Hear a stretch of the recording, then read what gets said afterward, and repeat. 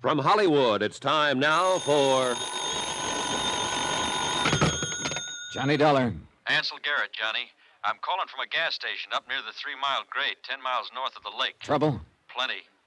Johnny, seems like when you go looking for people, it always turns out to be bad luck. For them. What do you mean? You came up here to Crystal Lake looking for Edward Russell. He turned up dead. Now you've been looking for Hiram, the taxi driver. Don't tell me. Afraid so. We just fished his body out of a ravine.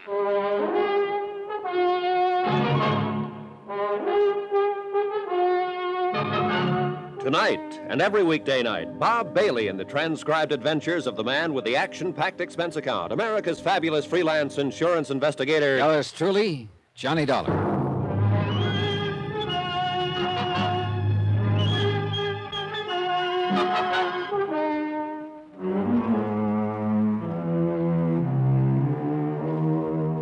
Expense account submitted by Special Investigator Johnny Dollar to Amalgamated Life Associates, Home Office, Hartford, Connecticut. Following is a final accounting of expenses and report of my investigation of the Crystal Lake matter. Item 9, $1. Tip to the garage man to get my car out in a hurry. I drove up to the 3-mile grade. Deputy Sheriff Ansel Garrett was waiting for me beside the highway and led the way down the ravine. Watch the footing, Johnny. It's pretty tricky. Yeah. Who discovered Hiram's body? One of my boys patrolling the highway. He spotted a glint of metal down here in the moonlight. Yeah, here we are. Yeah. Oh, brother. Taxi cab and all, huh? What a wreck. Yeah, he crashed the guardrail and came down the slope. I doubt if it was an accident, Ance.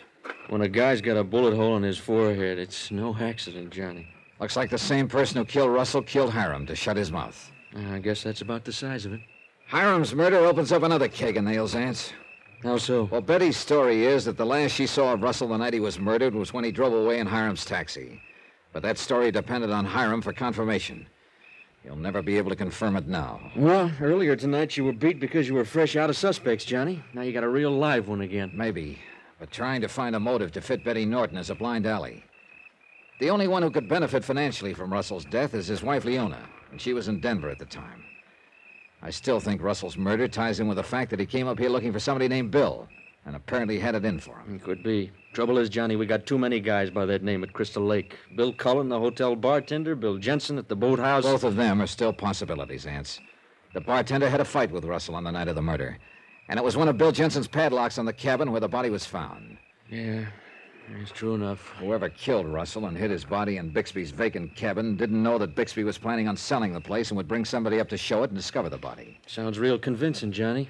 Now all you have to do is figure out somebody's name for the whoever and a good motive, and you're all set. Oh, yeah, sure. Real simple. You know, one thing that's been bothering me from the start, though. Why did the killer plant Russell's body in a cabin? With all the wide open spaces around here, why a cabin? Yeah, he could have figured dogs or animals would uncover the body if it was outside somewhere. How about the lake? Bodies have a way of coming to the surface. Yeah, I guess you're right. If we could only have gotten to Hiram before this. You happen to know where he lived? No, a little rooming house not far from the hotel. You through here? No, not yet, Johnny. I got a couple of my boys beating the bush around here. Okay, I'll head back to town and see if I can turn up anything of interest at Hiram's rooming house.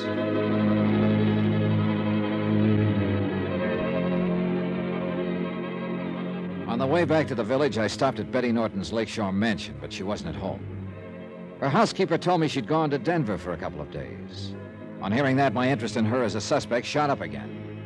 Expense account item 10, $1.45, long-distance call to the Denver police, requesting them to try to locate Betty Norton for further questioning. Then I went to the rooming house where Hiram had lived. I couldn't find anything in his room that would give me a lead on his killer. But as I was coming out, I found someone in the hall who might. Huh? Well, Bill the bartender. Oh, hello, Dollar. What are you doing here? It's real simple. I live here. Oh? Same rooming house as Hiram, huh? That's right. Now, look, don't go trying to tie me into his murder. We was friends. I didn't know the news of his killing was out. How did you know he was dead, Bill? Well, I just talked to one of Vance Garrett's boys at the hotel. He told me. Oh, I see. No, you don't say, Dolly. You still think... Look, whoever killed Hiram is the same one who killed Russell. You had a fight with Russell on the night of his death. Yeah, well, I explained that to you before. He was looking for somebody named Bill. He thought I was the one, got tough about it. But that's all there was to it. I didn't kill him. I didn't kill Hiram. You'll never prove it I did. Yeah, going round and round on the merry-go-round. Somewhere along the line, I must have missed something. But I didn't know what. I decided to go back and start from the beginning. In this case, Bixby's cabin, where Russell's body was discovered. I found Bixby in the hotel bar. Hi, Dollar. Care for a drink? No thanks, Bixby. Well, I got a little good news earlier this evening. Sheriff Garrett told me he was through checking over my cabin so I can get it cleaned up and repainted now. You gonna advertise it again? Yeah, I'm not too optimistic about my chances of selling it, though. Even though the location of it's been kept out of the papers, everybody at Crystal Lake here knows about it. You never found out who put that new padlock on the door, huh? Oh, the lock came from Jensen's boathouse. But we haven't been able to tie in Bill Jensen with any of the rest of it. Look, Bixby, you mind if I take another look around your cabin? Not at all, Dolly. You want me to go with you? No, that won't be necessary. Okay. Here's the key. Help yourself. It was my last chance. Maybe there was something in the cabin that neither Ansel Garrett nor I had noticed before. Something, anything that would give me a lead. I spent an hour going through it inch by inch, and I drew a great big blank. Everything was in place. Nothing had been touched. Even my cigarette butt on the front porch and Bixby's cigar wrapper twisted in a knot where we'd sat and talked after he'd reenacted the discovery of Russell's body. Inside, only marks on the floor where Ansel Garrett's boys had measured the distance of the body from the door, stuff like that. But as far as anything that would give me a fresh lead, there was nothing. Nothing at all. I was licked and I knew it.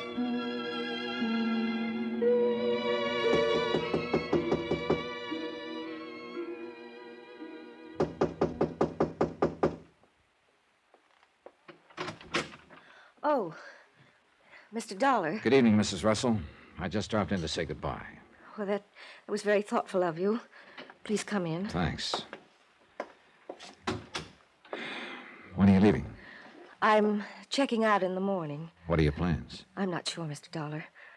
I'll probably get rid of the house in Denver and take an apartment for a while.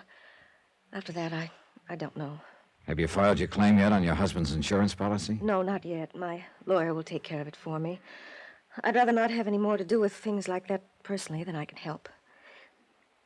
Mr. Dollar, have you gotten anywhere with your investigation? Have you found anyone at all who could have had a reason to kill my husband? To tell you the truth, Mrs. Russell, up to now I've got no... Then I saw it. Something in Leona Russell's room. Just a little thing. But all of a sudden, the whole deal slid neatly into place. But I had to be sure. Somehow I had to start the ball rolling and see what happened.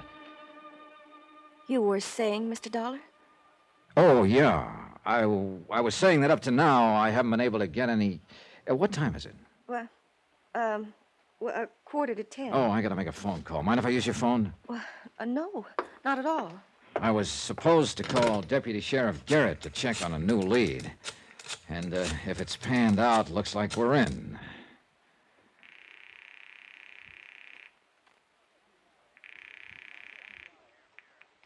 Deputy Sheriff Garrett. Johnny Dollar, Ants, how's that new lead look? Huh? What new lead? Yeah, good. Hey, what are you... Oh, maybe putting on an act for somebody, Johnny? That's right. Well, looks like we're on the right track at last. You can't beat a lab test. Thanks, Ants. Something new has developed, Mr. Dollar? Yeah, looks like we're finally closing in on the right man, Mrs. Russell. I gotta run now. Got a date with the sheriff. But I'll keep you posted. I went outside her hotel cottage and waited. I could hear her on the phone. In a moment, she came out, started along the trail near the lakeshore. I followed. I was sure I was finally getting close to Russell's killer. But then a gun barrel on my back told me I'd gotten a little too close. Hold it, Dollar. Well, Mr. Bixby. Surprised? As a matter of fact, no. Bill? Is that you, Bill? Dollar. Hello, Leona. Leona, you stupid little... Falling for a gag like Dollar just pulled on you. But I had to talk to you, to warn you. Looks like you're a little stupid, too, Bixby. Huh? I just spotted one of them in Leona's cottage. I told you I should never have come to your cottage, Leona. You insisted. I had to see... That's what threw me about you, Bixby. Clarence Bixby, but a middle name of William, huh? Wilfred, if it'll do you any good now. It was you and Leona right from the start. Her husband found out about it, but all he had to go on was the name Bill. Somehow he got a lead that brought him up here to Crystal Lake. Of course, I arranged for him to get the lead. Yeah. You wanted to be easy to find. You had Hiram, the taxi driver, decoy Russell to you, then killed Hiram to shut his mouth. Bill, get rid of him. Then you killed Russell in your own cabin and left his body. I had to. The people in the next cabin moved in that night. I was afraid they'd see me if I moved the body. So you played it smart. You stole a padlock from Bill Jensen to throw suspicion on him. Then you advertised your cabin and discovered the body when a prospect wanted to see the place. A pretty neat cover, Bixby. You had a lot of nerve. I still have, Dolly. Enough to do what has to be done now. And sweet little Leona Russell, the poor, grieving wife, in it with you right from the start. Hurry up and do it, Bill. Then you and I can get... Oh, no, that's where you're wrong, Leona. It's not going to be you and I anymore. Bill, you can't say that. You engineered the whole deal right from the start, and I'm sick of it. I'm getting out. You can't get out, Bill. You hear me? You can't. You're in this as deep as I am, and you... Yes. I can get out all right, Leona. I know one good way. Oh, yes, I've used it before, and it works. Here's for you, baby. Bill, no! Bill! He swung the gun toward her. I drove at him, but too late. Oh, Bill! I hit him twice in the face and he went down. I've been over Leona, but she was gone. She must have been dead when she hit the ground.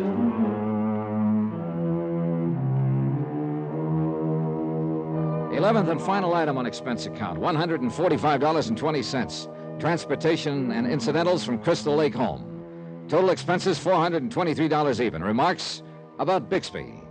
In jail awaiting trial on 3 counts of murder. Edward Russell, Hiram, Leona Russell.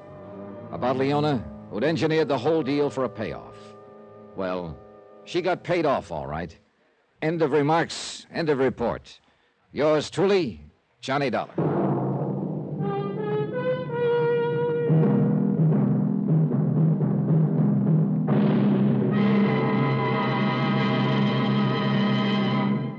Now, here's our star to tell you about next week's story. Next week, beginning on Friday night, because I'm sure you'll want to listen to the Republican convention Monday, Tuesday, Wednesday, and Thursday of next week, a simple string of beads, and each bead on it, a motive for murder. Join us, won't you? Yours truly, Johnny Dollar.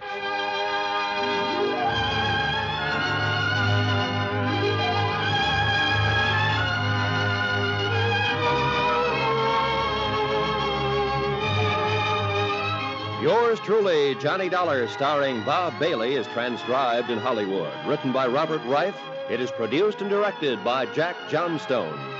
Heard in this week's cast were Dick Crenna, Charlotte Lawrence, Gene Tatum, Howard McNear, Forrest Lewis, and Herb Ellis. Musical supervision by Amerigo Marino. Remember, next week's story will start on Friday night because of the Republican convention on Monday, Tuesday, Wednesday, and Thursday. So join us Friday, a week from tonight, same time and station, for another exciting story of yours truly, Johnny Dollar. Roy Rowan speaking.